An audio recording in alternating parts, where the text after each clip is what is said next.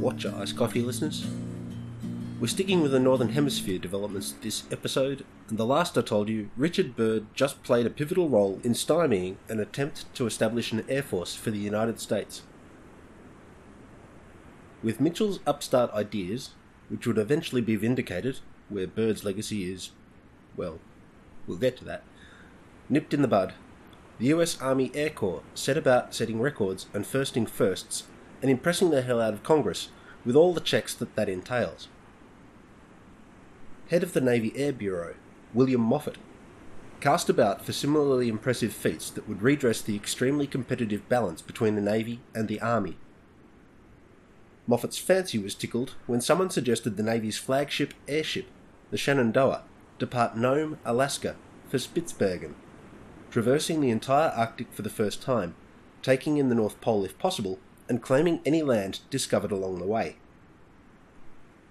Initial enthusiasm for the idea was damped down by an order from President Coolidge that the Navy should cool its jets until Congress could assess the proposal thoroughly, and then snuffed out entirely when the Shenandoah received lightning damage during a flight, because airships are crap and can't fly around adverse weather. The idea of an aerial traverse of the Arctic stuck with Byrd, though, and he began fishing for support for an attempt of his own in the 1925 Northern Summer. The Navy, stewing on political interference in their grand plan, seemed keen to back the Byrd, and he received financial support from industrialists Edsel Ford and John D. Rockefeller, who chipped in $30,000 between them. Byrd requested 3 seaplanes from the Navy, but his superiors found themselves in a bind. They'd already received a request for ships for a National Geographic Society expedition seeking to work to the north of Greenland. Donald McMillan and his 2IC, Naval Reserve Lieutenant and industrialist, Eugene MacDonald, sought and received President Coolidge's endorsement for their expedition, and the Navy, unwilling to snub the President and the National Geographic Society, and therefore unable to back both horses, suggested Byrd take the requested 3 aircraft, learning amphibians, and his Navy pilots, among them Petty Officer Floyd Bennett, aboard McMillan's ships and operate under the larger expedition's aegis. As you already know, split leadership doesn't work well on ships and in high latitudes, and while Byrd carefully pulled strings to ensure the orders cut for him identified him as holding sole charge of airborne operations, this didn't prevent McMillan treating Byrd's projects as tiresome encumbrances on his greater work.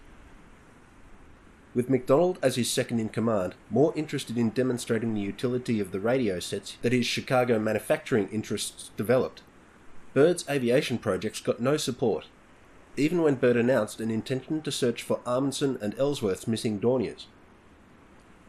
Luckily, Amundsen and Ellsworth saved themselves, nulling Byrd's responsibility to seek to aid fellow aviators in trouble, a tradition of duty that carried into aviation from maritime law. But even with that crimp in his ambitions eased, Byrd wasn't ever likely to get much done under McMillan and MacDonald's leadership, resentful as they were of his presence.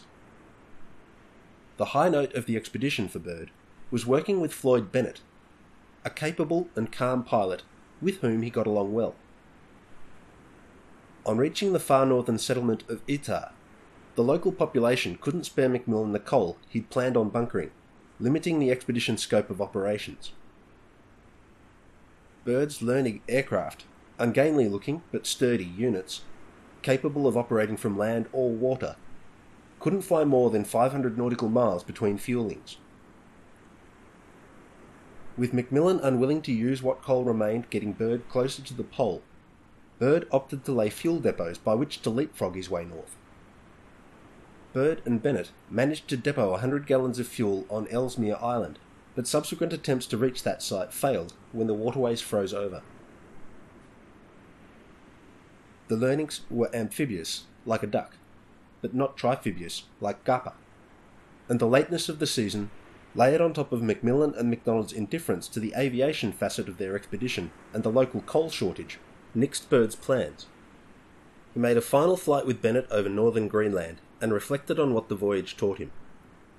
Aircraft could operate in the Arctic, but the window for safe operations was short, and he needed longer-range airframes that could achieve his goals on a single fueling to null the need to make depot flights. Such depot flights at least trebled the distance and the numbers of takeoffs and landings required for a given goal, thereby reducing the chance an overall scheme might come off. He also needed to find a base of operations with a good coal supply to ensure the attendant ships could roam freely in seeking the best spots from which to put ashore, or afloat, his aircraft. Kings Bay, Spitsbergen, featuring, as it did, a coal mine, based on the discoveries of William Speirs Bruce aboard Prince Albert of Monaco's oceanography ship, might serve the last need neatly, and rapid advances in aviation technology might see him right on the range issue. Technical matters aside, what he really needed to succeed was autonomy of operation, a lesson many other high-latitude leaders also learnt the hard and disappointing way. Isaiah Bowman of the American Geographic Society encouraged Byrd to work with and learn from Hubert Wilkins, recognising the Australian's experience as far outstripping that of his US counterpart. Byrd initially accepted the role of Wilkins' deputy, but reneged 2 weeks later when the US Navy sent word they were willing to support an independent project with Byrd at its head. He would get his chance to operate autonomously after all, and we'll catch up with him after we track with Wilkins for a bit. Wilkins used the funding available to him to purchase 2 Fokker airframes, one an F-7A single-engine model, which he named Alaskan, and one a tri-motor F-7B, he dubbed Detroiter. Anthony Fokker, pragmatic Dutch arms manufacturer and salesman, who until recently provided the German forces with their premier fighter aircraft, escaped detention in the wake of the war. His guards from among the German revolutionary forces that ousted the existing power brokers getting it in the neck, literally, for not recognising the Dutch war profiteer as he made his escape and made his way back to the Netherlands. He had the machinery, materials and aircraft parts remaining in his factory and fabrication plants brought to him in 6 freight trains, each comprising around 60 wagons of materials made contraband by the Versailles Treaty. I'm thinking bribes. I'm not saying bribes, but I'm thinking it really, really loudly. This gave his new factory the kickstart it needed to succeed anew, and he began producing passenger planes that were essentially a scaled-up version of the wing from his final German fighter, the D-8, set atop a fuselage to carry 6 people instead of 1 German officer intent on doing glorious battle in the sky with Herr Tommy Atkins. Fokker saw the opportunity to stick it to his American competitors and offered to cut his prices for Wilkins if the Detroiters pulled their funding based on Wilkins selecting a foreign manufacturer.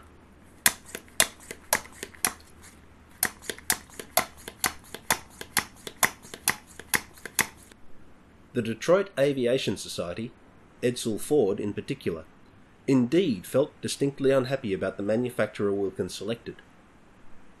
Besides Detroit being the adopted home of the Stinson Aircraft Company, Edsel Ford recently purchased the Stout Metal Aeroplane Company and was hoping to make Ford the premier name in aviation manufacturing, placing a great deal of hope and a far greater deal of money into the development of William Stout's 3AT design, a tri-motor affair, as was the style at the time.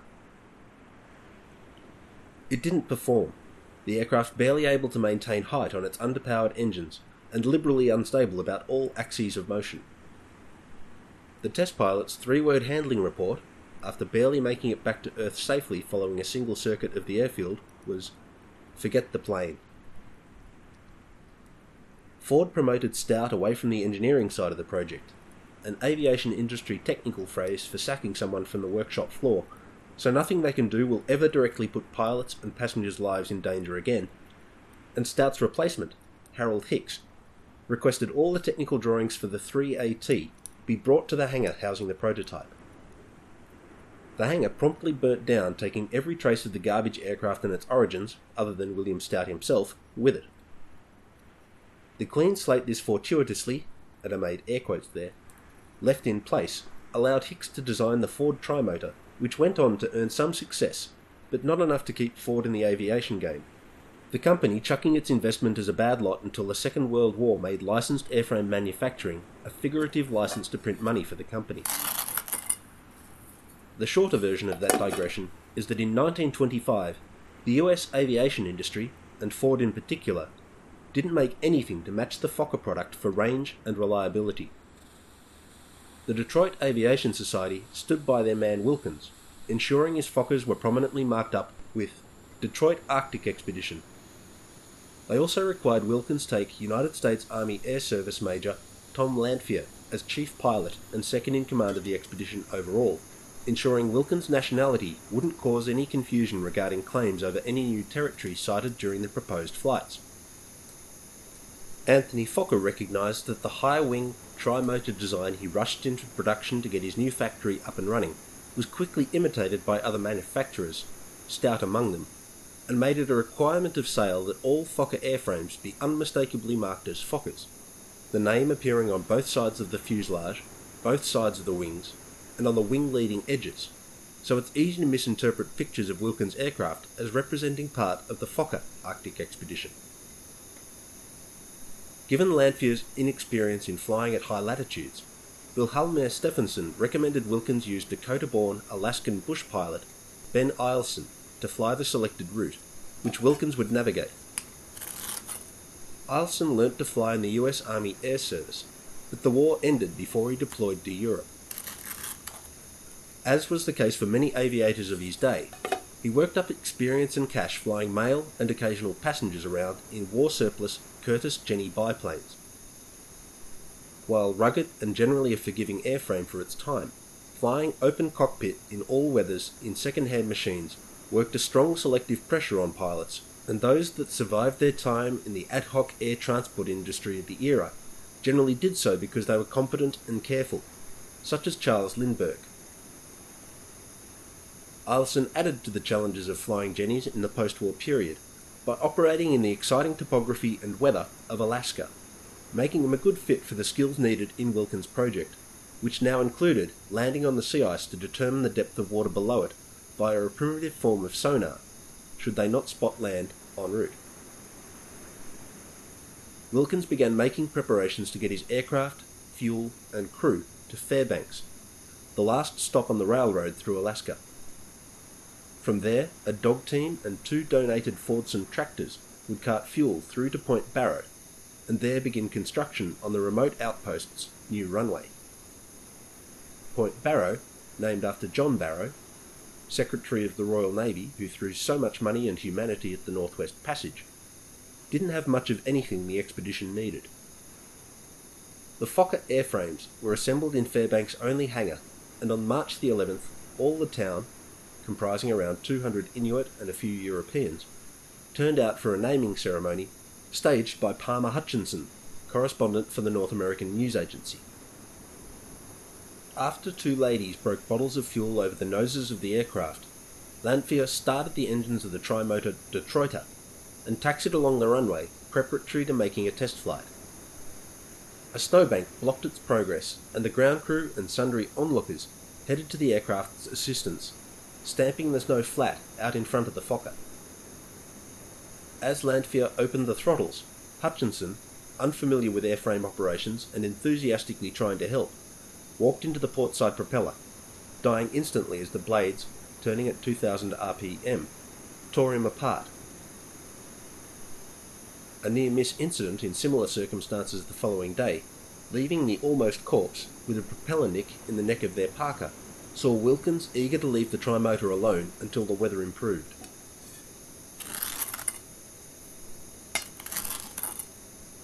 A week after Hutchinson's death, Wilkins and Eielson made the first flight in the Alaskan, the single-engine Fokker F-7A.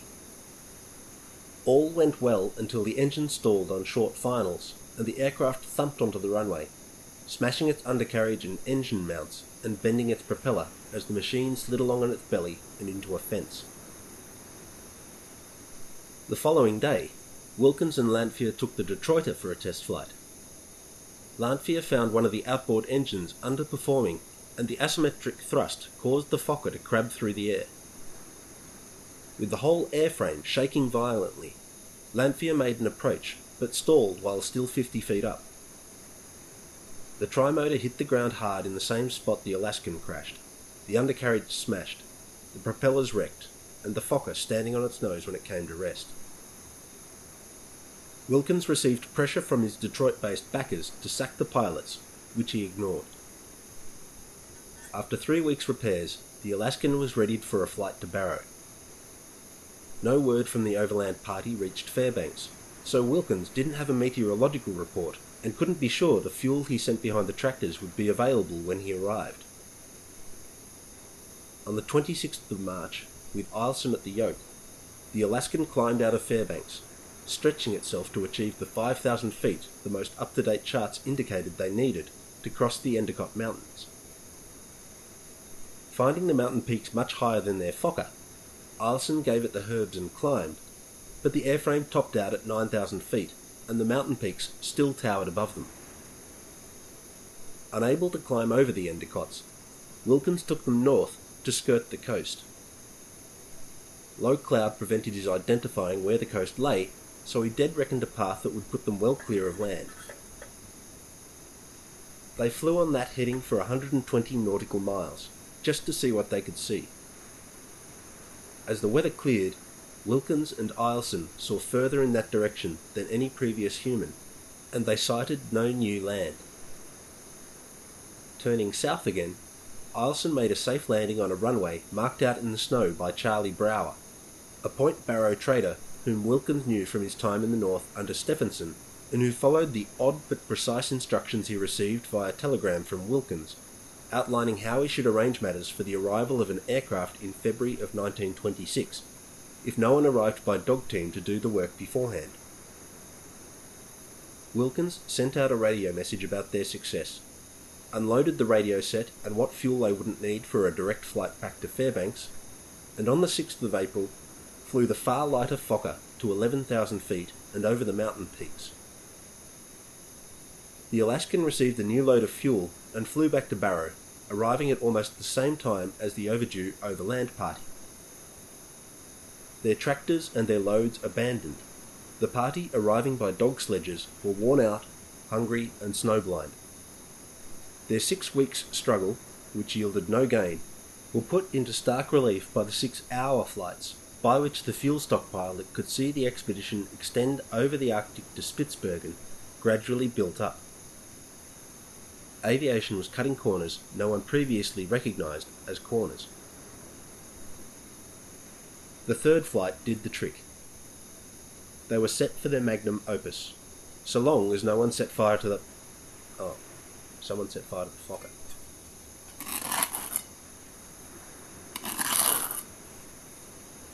Operating an air-cooled engine in very low temperatures requires some care. The oil has to be drained from the crankcase after a flight to ensure it doesn't become too viscous to circulate. And the engine itself has to be kept from cold soaking, as differential contraction of metal components could cause damage in any attempt to get things moving when precision-engineered parts stop fitting so precisely.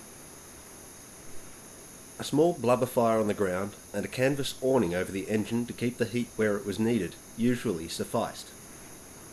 On this occasion, the blubber stove set fire to the aircraft, and while vigorous shouting brought help and the fire came under control quickly, the heat it caused started the wooden propeller delaminating. Wilkins got on the radio to Lanphier. The Detroiter was repaired, but the Army pilot refused to fly it over the Endicott Range, claiming the maximum airspeed the Fokker could achieve after the best repairs possible at Fairbanks precluded climbing above the mountains. Eielson made a test flight in the Alaskan, but deemed the newly developed and vigorous propeller vibration likely to cause far worse damage if they attempted a flight back to Fairbanks. Wilkins, angry that Lanphier refused to fulfill his expedition role by flying a new propeller to Barrow by the same route he and Eielson used to get around the mountains on 3 occasions already, got back on the radio to give the Army aviator an Antipodean serve, but the genset used to run the machinery burnt out. With no other option available, Eielson bound the damaged propeller together with copper wire, balanced it as best he could, and the pair took off for Fairbanks once more. I think it was during this particular flight that Wilkins experienced an impact that broke his arm, but he carried on with his program, the urge to succeed with the time and resources to hand outweighing the pain. With a replacement propeller in place, Eielson and Wilkins started their takeoff roll in the Alaskan for what they hoped would prove the final flight from Fairbanks before they made their epic, epoch-marking flight to Spitsbergen. The Alaskan wouldn't leave the ground. Eielson, figuring it must be overloaded, removed some of the cargo and made another attempt. As the aircraft reached flying speed, the starboard wing parted company with the rest of the airframe, putting something of a kibosh on the flight. The bulk of the airframe came to another nose-down, tail-up halt, with Wilkins buried in leaking fuel cans, unable to dig himself clear with his one good arm, and in imminent danger of immolation. Luckily, the fuel didn't ignite, and the ground crew helped extricate their bruised leader. An examination of the right wing revealed deeply ingrained racism, misogyny, and unacknowledged privilege. An examination of the starboard wing of the aircraft revealed damage incurred in the heavy landing after the first test flight, which became progressively worse under the strain of subsequent flights, ending in complete failure at the one point that could happen without killing everyone aboard the Alaskan. Wilkins ordered the Detroiter loaded with enough extra fuel and oil that the Arctic crossing might be made in the larger, thirstier aircraft, and ordered Lanphier to get it airborne. On May 8th, unable to disobey a direct order delivered in person from the civilian that his military orders told him to heed, Lanphier was also unable to lie about the Detroiter's performance over the radio, and the trimotor Fokker carried its load over the Endicott Mountains easily. Fog prevented Wilkins making a start on the transpolar flight the next morning, as there's no point looking for land you can't see, even if it's there. Radio calls to Spitsbergen requesting met reports were received and responded to, and while the Detroit Arctic expedition awaited their weather window, the news came in that Byrd flew to the pole and back, and that the Norge was on its way. I haven't told you about the Norge yet, but we'll get to it. Regardless, Wilkins experienced a thrill as the airship passed over Point Barrow, feeling his predictions about aviation opening up the Arctic vindicated. The weather never broke, and in early June, the Detroiter flew back to Fairbanks for hangering.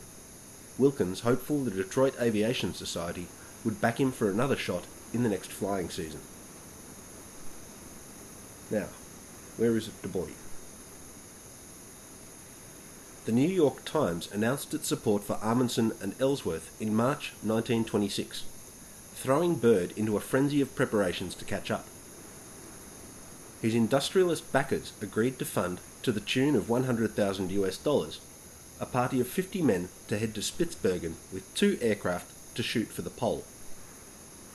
Further money came in from the New York Times and the National Geographic Society in the form of contracts for exclusive articles on the endeavour.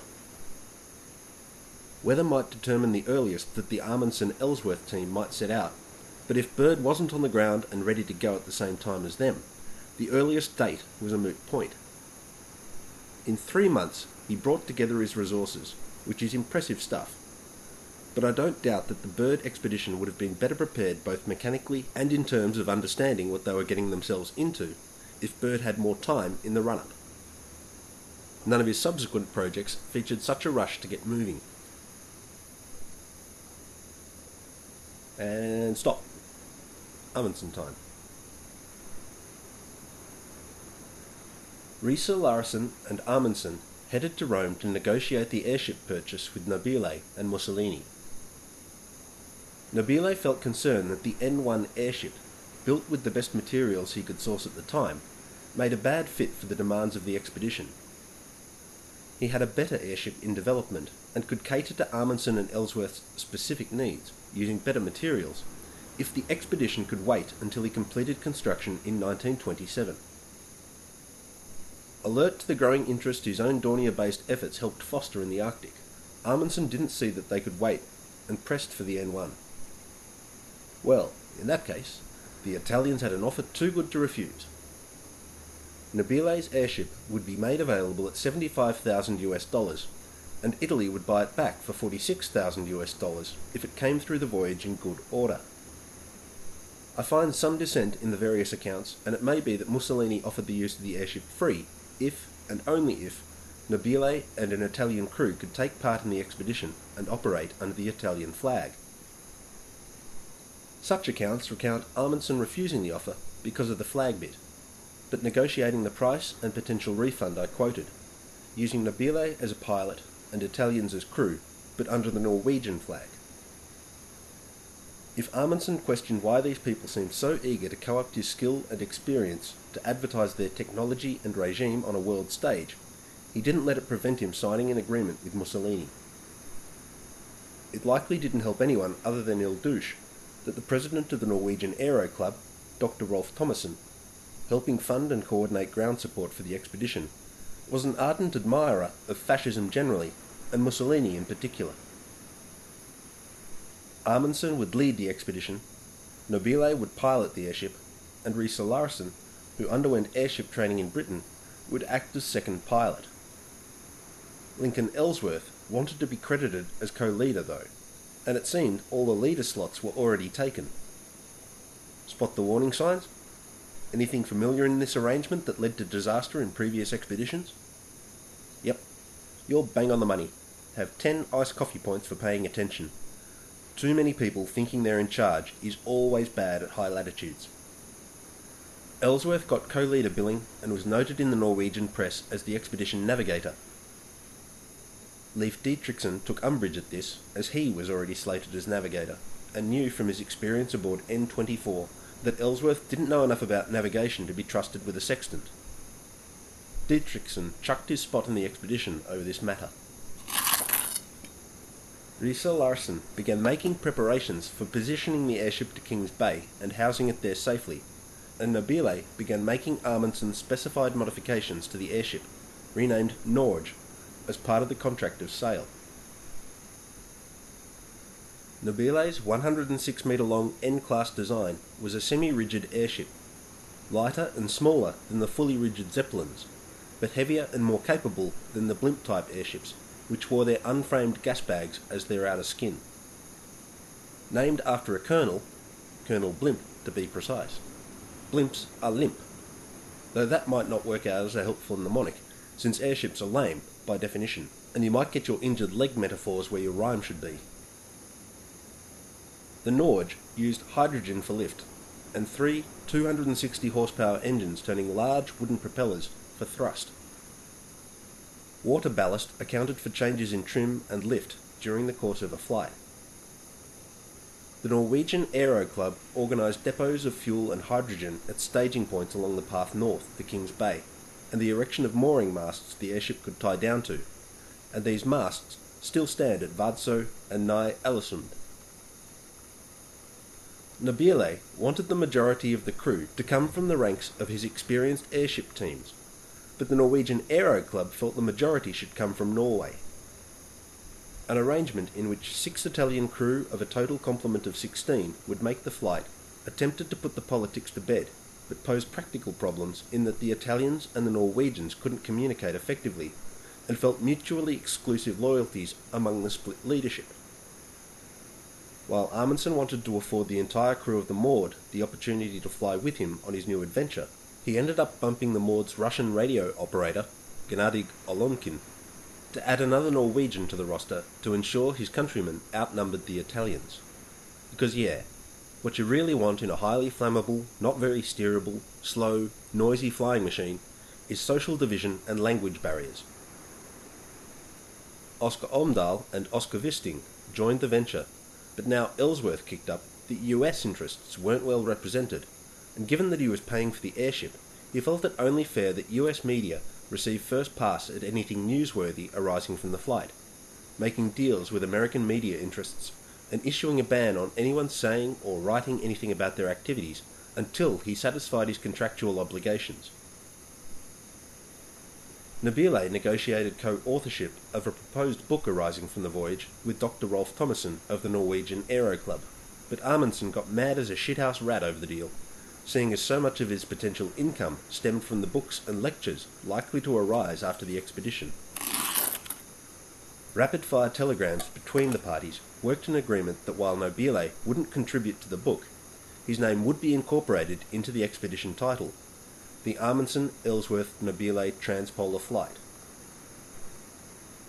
Nobile wasn't done upsetting his Norwegian counterpart and set a strict luggage limit for everyone to ensure that the airship could carry enough ballast to account for all contingencies. Flying through wildly varying air temperatures required regular venting of hydrogen as the gas expanded and threatened to burst the oxgut linings of the gas cells within the airframe, and this required ballast be lost to counter the resulting loss of lift. Amundsen and his team were allowed the clothes they wore and little more. Nobile, on the other hand, ensured the Italians all took their formal fascist uniforms aboard as luggage and brought his annoying little dog, Titina, with him.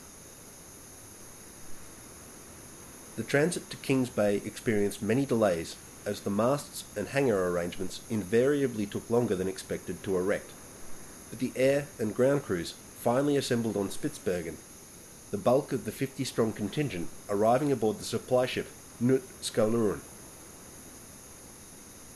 In the 1926 summer, news of a German attempt to make a transpolar flight, slated for the following year in one of the larger Zeppelins, rumours of a Russian attempt at a polar flight, and news of Wilkins operating out of Barrow caused some vague disquiet among the expedition team, but nothing threw a cat among the pigeons as much as the arrival of the Byrd expedition. The steamship Chantier sailed into Kings Bay, announced only by a brief radio message while approaching, carrying Lieutenant Commander Byrd, his pilot Floyd Bennett, and 50 ground support crew, a Curtiss Oriole and a kit-set Fokker F-7 trimotor aircraft. Again, the Ford product available at the time lacked the range and reliability of the Fokker design, and considering the Fokker F-7 was essentially a scaled-up version of the already proven D-8 fighter, and that this particular example of Fokker's products won the Edsel B. Ford Reliability Trophy the previous year with a perfect score, it's not surprising that the whole cloth new Project Ford trimotors weren't yet competing on an equal footing. Edsel Ford paid Fokker $40,000 for the example that Byrd took north. The captain of a Norwegian collier refused to vacate the wharf. Byrd refused to be stymied and unloaded his ship using makeshift barges comprising 4 of the Chantier's lifeboats lashed together and decked over with planks, though the airframes were lucky to get ashore in one piece, as the makeshiftness was pretty damn shifty. You'd figure the whole pissing match would have blown itself out in the Ross Sea a decade earlier, Ellsworth figuring Amundsen had good reason to be annoyed with Byrd using Kings Bay, and Byrd receiving an impression that Amundsen engaged in a game of passive-aggressive obstruction through the captain of the Norwegian vessel blocking his access to the shore. Nobile wanted to get flying as soon as possible to null any publicity Byrd might subtract from the greater glory of fascist Italy and himself. But Amundsen, wary of becoming embroiled in another unwanted race and any negative repercussions deriving from it should Byrd die, Scott style, in the competition, vetoed his pilot. Any accident befalling the American Fokker would necessarily see the Norge retasked into a search and rescue effort, most likely nixing any scope to make the transpolar flight that year, but Byrd would have his chance on a clear field. The media didn't have a clear field. The publication rights contracts signed for each expedition precluding anyone cooperating with the reporters and photographers brought along by the other expedition. So lots of clandestine snapshots, disguises and snooping came into play as the news crews tried to scoop one another. The Curtiss Oriole, named Richard III by Byrd's men, allegedly to honour the lieutenant commander's son, though I do wonder if any of the US crew knew some Cockney rhyming slang, on site as a reconnaissance and search and rescue aircraft, went aloft under the command of Lieutenants Alton Parker and Rob Ortel. While they'd preheated the oil that went into the engine before starting up, they didn't preheat the engine block and cylinders. The oil pump, tasked with pumping the rapidly chilled and sludgifying oil around, stripped its gears. The oil pressure dropped to nothing, forcing an immediate landing.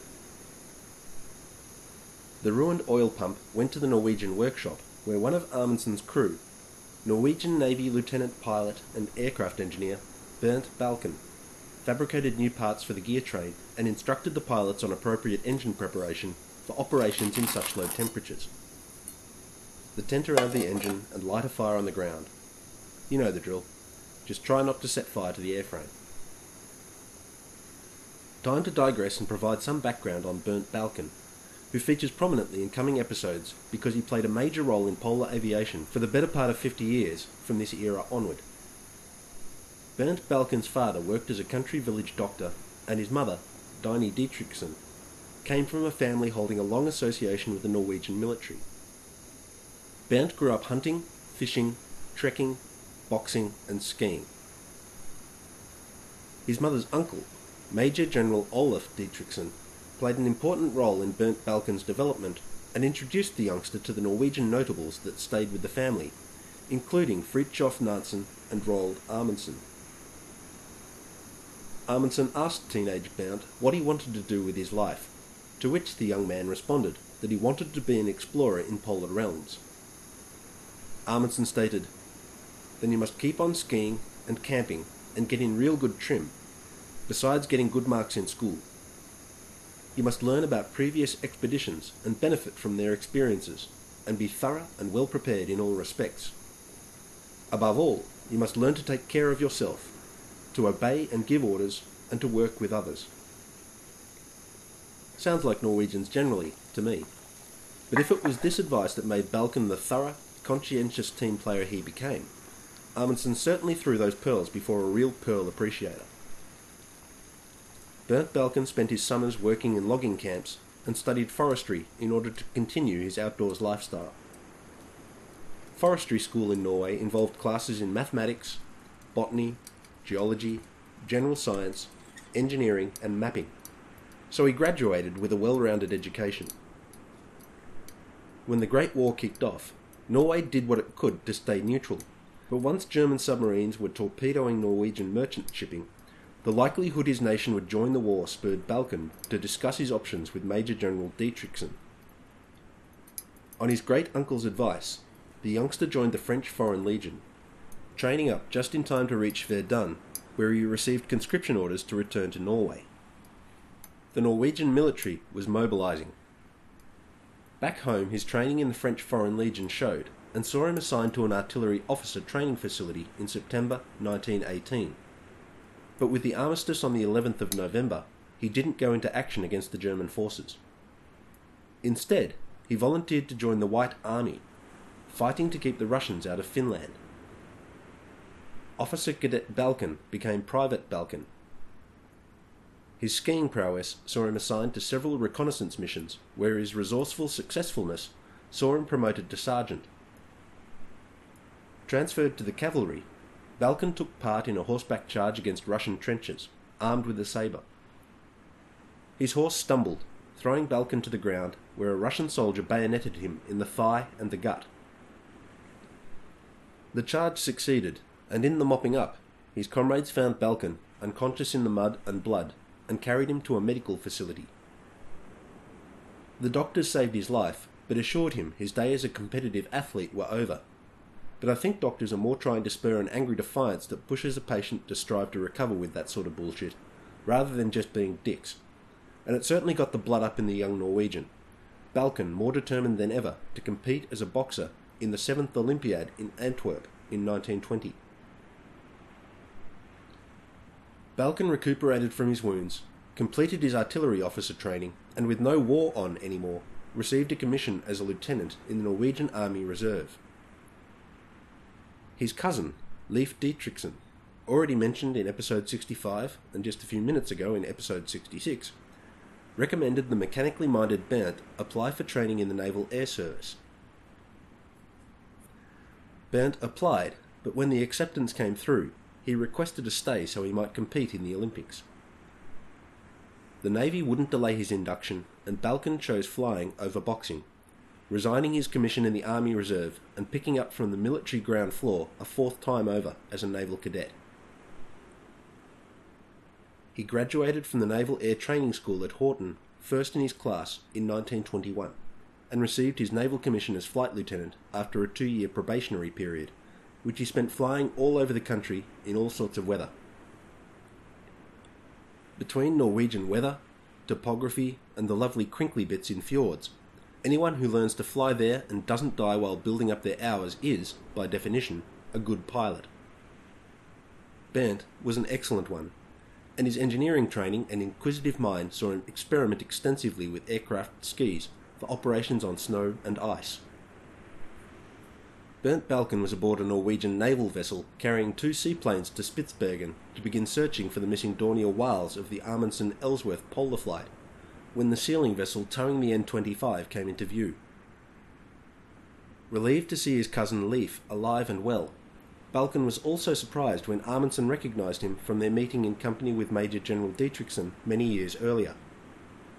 "I remember you. You told me you wanted to be a great discoverer and go on an expedition with me." I've met 2 of my heroes. One talked to me about harness racing, which I do not know or care about, and the other asked me for street directions, which I gave. So, yeah, I know how that feels. Anywho, what I hope you take away from all that Balken exposition is that this was no ordinary black duck. Richard Byrd's Fokker, the Josephine Ford, named after Edsel Ford's daughter as much to get the sponsor's name on the airframe, albeit dwarfed by the large Fokker painted on every available surface, as it was to honour the young heiress, cracked its skis during its test flight takeoff run. The American effort might have come to a grinding halt had Bernd Balken not helped the Americans construct more robust model skis, reinforced with strips of wood made from the oars of one of the Chantier's lifeboats, to the annoyance of Captain Michael Brennan, and taught his US counterparts how to use a blowtorch to work pine resin into the wood to better suit the ice surface conditions than the shoe polish Lieutenant Ortel originally used. Different accounts account Balken's actions as having Amundsen's sanction and Amundsen's opprobrium. Certainly, some of his countrymen felt Balken betrayed Norwegian national interests, but he felt an affinity for the Americans that drew him easily to their company, enjoying their can-do spirit and cheerful hard yards for a project most of them wouldn't much benefit from. Whatever Amundsen thought of Balken's efforts on the behalf of the Byrd team, Balken saved Byrd an embarrassing return home due to insufficient understanding of how to operate aircraft at high latitudes. The Josephine Ford made a successful 2-hour test flight, but only got airborne after 300 gallons of fuel were removed and 100 pounds of souvenirs were turfed, as the improved skis, while now strong enough to take the weight, didn't seem to be sliding across the ice as readily as might be desired. On the 7th of May, a telegram arrived from Point Barrow. Hubert Wilkins requesting meteorological information, putting the spurs to Byrd, and not for the last time in what would turn out to be their long acquaintance. On the 8th, Byrd and Bennett tried to take off in the Josephine Ford, but the aircraft couldn't get off the ground under its full fuel load in the Kings Bay midday. With the air temperature barely on freezing, the ice surface turned slushy, and again prevented the skis effectively reducing the friction between the aircraft and the runway. Bernd Balken came to their aid once more, suggesting they wait until midnight, when the ice would be at its hardest and therefore least sticky for the Josephine Ford's skis. Byrd heeded Balken, and Bennett got the Josephine Ford airborne that night at midnight. 15.5 hours later, a time Balken noted carefully in his pocketbook, and curiously short of the estimated time required to fly the Trimotor to the pole and back, and with Byrd's navigation equipment unserviceable, matters no one but Balken paid much attention to at the time, the plane returned. Amundsen congratulated the Americans heartily, and the Norwegian contingent gave out 9 cheers to celebrate a goal kicked and a safe return. Byrd hung about just long enough to be sure the Norge didn't require the Josephine Ford's assistance, before ordering the Fokker dismantled. Word came through from Alaska via Norway. Norge arrived Teller, Alaska, elapsed time 71 hours, completing first crossing over Pole, Europe to America. Byrd commenced loading his team and equipment back aboard the Chantier and headed south.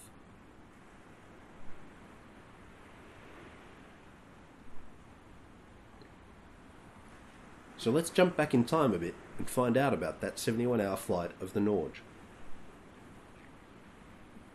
Nobile had the airship ready to go on the 11th of May and wanted to be away at 1 in the morning when the air was at its coldest and densest, and lift provided by the hydrogen correspondingly at its greatest.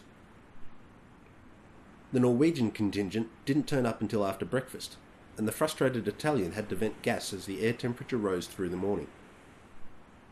Bernd Balken and 2 other crew members were left in Kings Bay due to the lift limitations imposed by the late departure. The ground crew led the ponderous machine out of its hangar. The engines fired up and the mooring lines were let go. The Norge set off north. It was not a pleasant flight. With hydrogen gas being flammable, the Italian engineer didn't allow any form of cabin heating, and those crew tasked to maintain the engines or scout for problems along the gantries between the gas chambers didn't find much relief from the cold on taking their off-watch time in the accommodations. Nobile, all eagerness and earnestness for the cameras, spent much of the flight in his bunk, leaving the flying to Riese Larsen and the navigation to Lincoln Ellsworth. The common language, English, spoken badly by many and not at all by some, didn't serve well during emergencies. Unexpected trim changes necessitated frantic gesticulations where words couldn't serve to get as many people as possible to the correct position along the airframe to rectify whatever malfunction in the valves or ballast system caused the excitement. A factor rarely considered any time anyone gets excited about the advantages of airships is that they are slow and therefore give a flight more time in which things can go wrong. Airships can stay aloft if the engines stop, in a way that might make anyone in a fixed-wing aircraft envious, but they aren't simple, and 3 times as long in the air in a machine with half the moving parts still puts the odds in favour of the faster machine not breaking down in some way while aloft. That's an oversimplification, because I haven't factored in stresses acting on the faster moving machine, but it still plays a part in the airship never becoming much more than an aviation novelty, in spite of several red-hot goes at making them the shape of things to come. They're not the shape of things to come, they're penis-shaped, which, well, anyway. Bird and Bennett flew the Josephine forward near the Norge for a while, but at 50 knots flat out, the airship was too slow for even the slow by comparison to anything that came after at Fokker to keep pace satisfactorily, and the Americans ended up flying in lazy circles around the flying circus. Amundsen's words. Cold sandwiches, hard-boiled eggs frozen solid and in need of thawing in pockets before consumption, and coffee and tea slowly going cold in vacuum flasks were the only fare.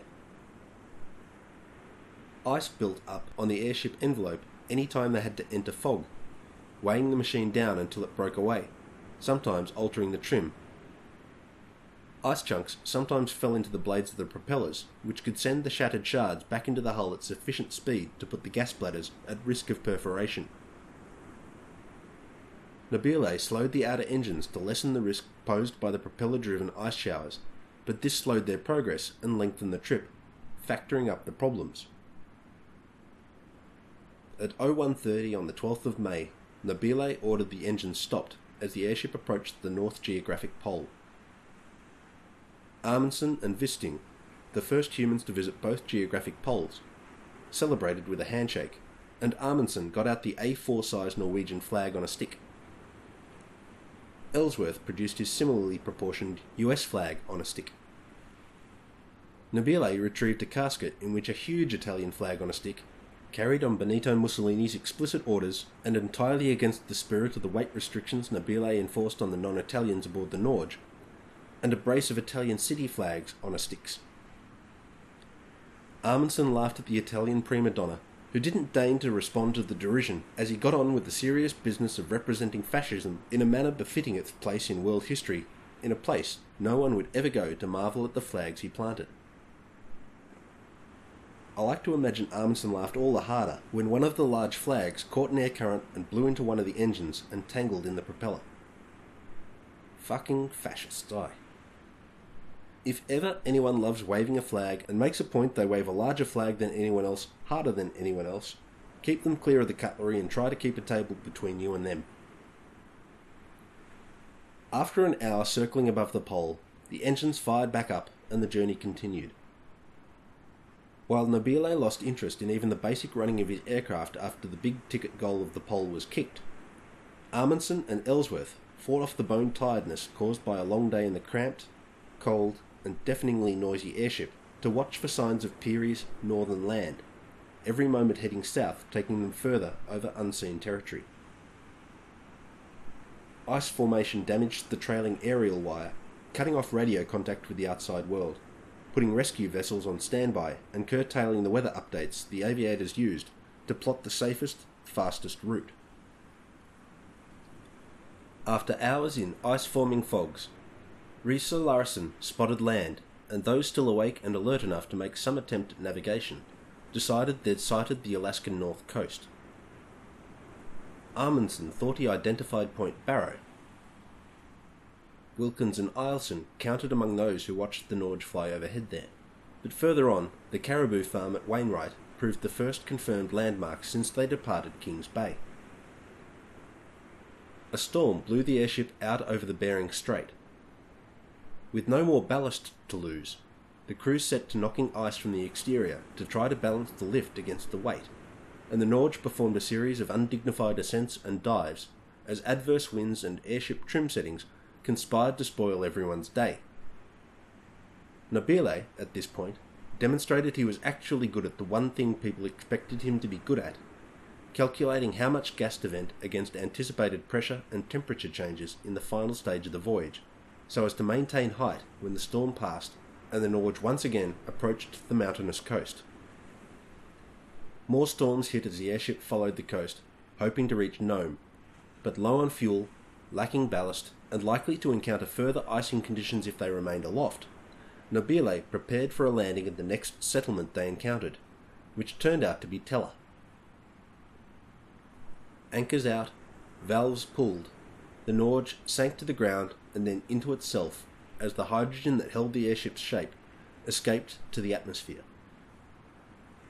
While the expedition achieved its first transpolar flight goal, no new land came to light, and hydrogen-filled airships proved themselves eminently unsuited to high latitudes flight.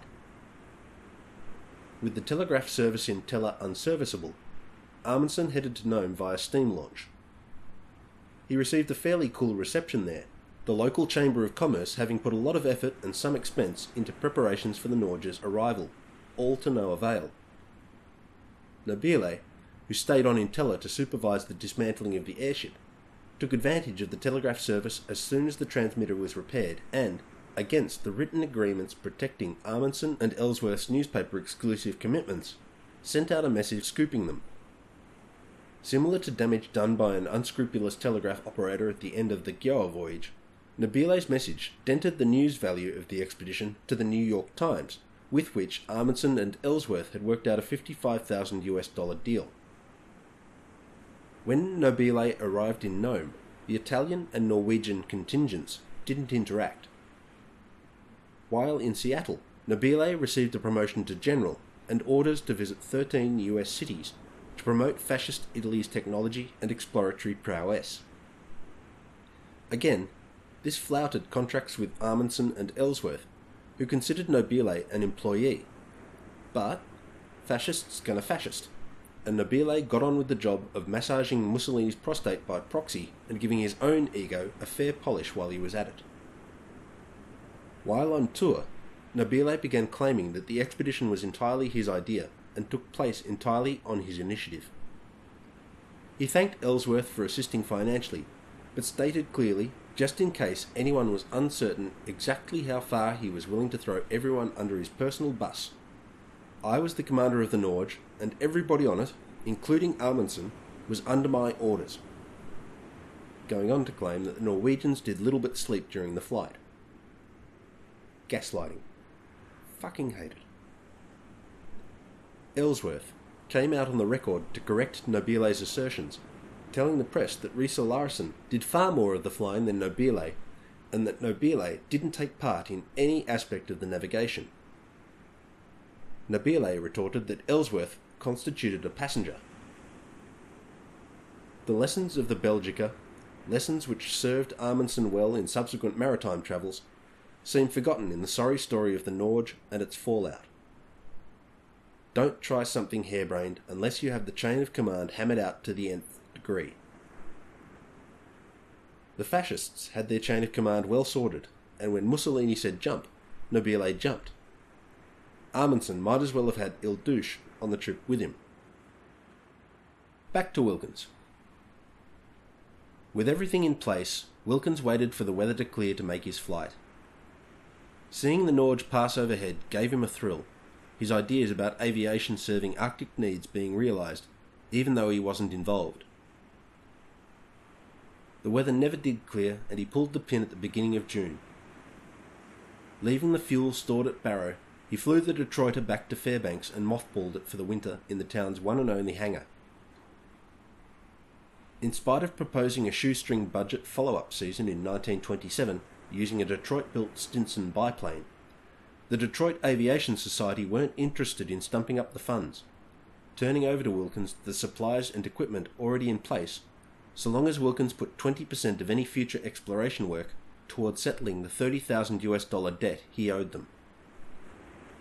The Detroit News were keen to continue their association with the Wilkins brand, and paid their man to lecture and show films at 90 local schools, Wilkins sometimes knocking these appointments out at a rate of 4 schools a day, which I can attest, as someone with one foot in the school incursions business, as a feat of endurance that impresses me almost as much as his 600-mile foot slog out of the Arctic.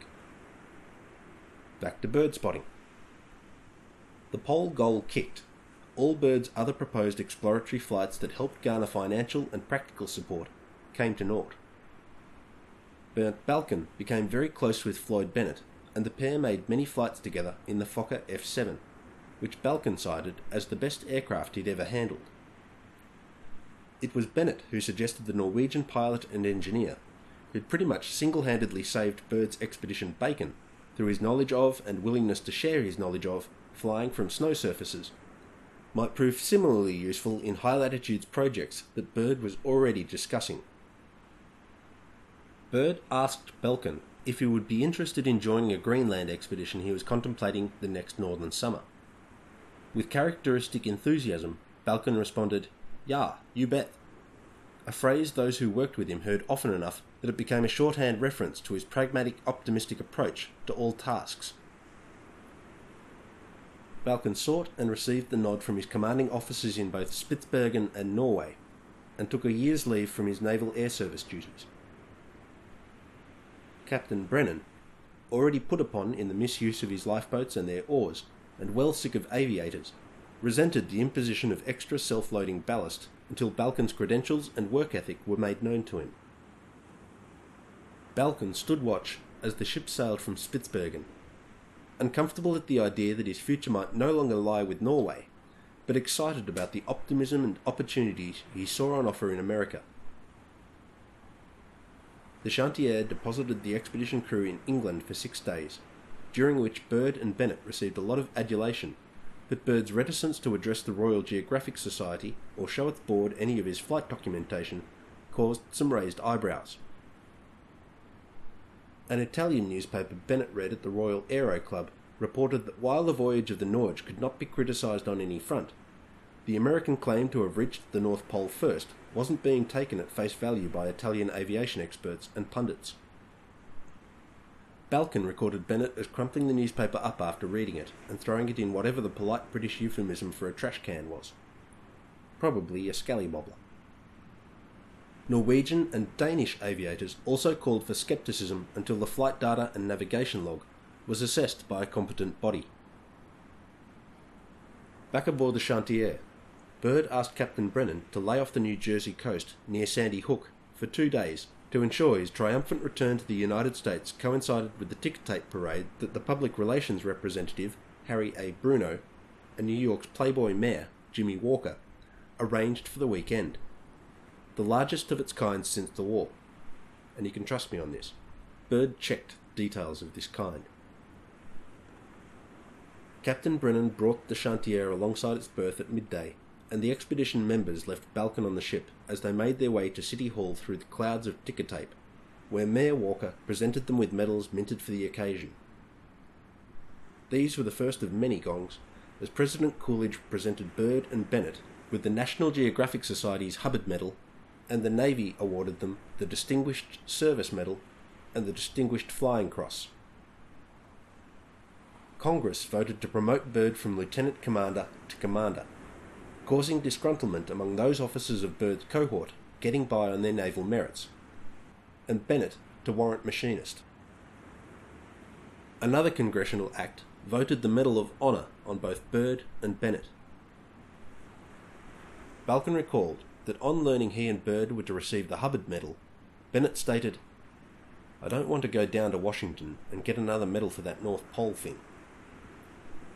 While Balkin didn't pursue the matter, I'm using it here as foreshadowing. Dun dun dun! And we're going to leave it there for episode 66.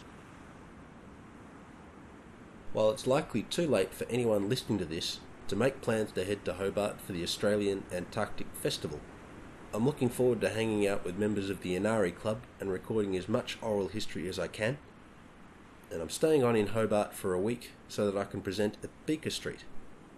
Details on the Facebook page and the blog. Greetings this episode to Karina, whom I've yet to meet, but who's very supportive. Take care and appreciate your coffee.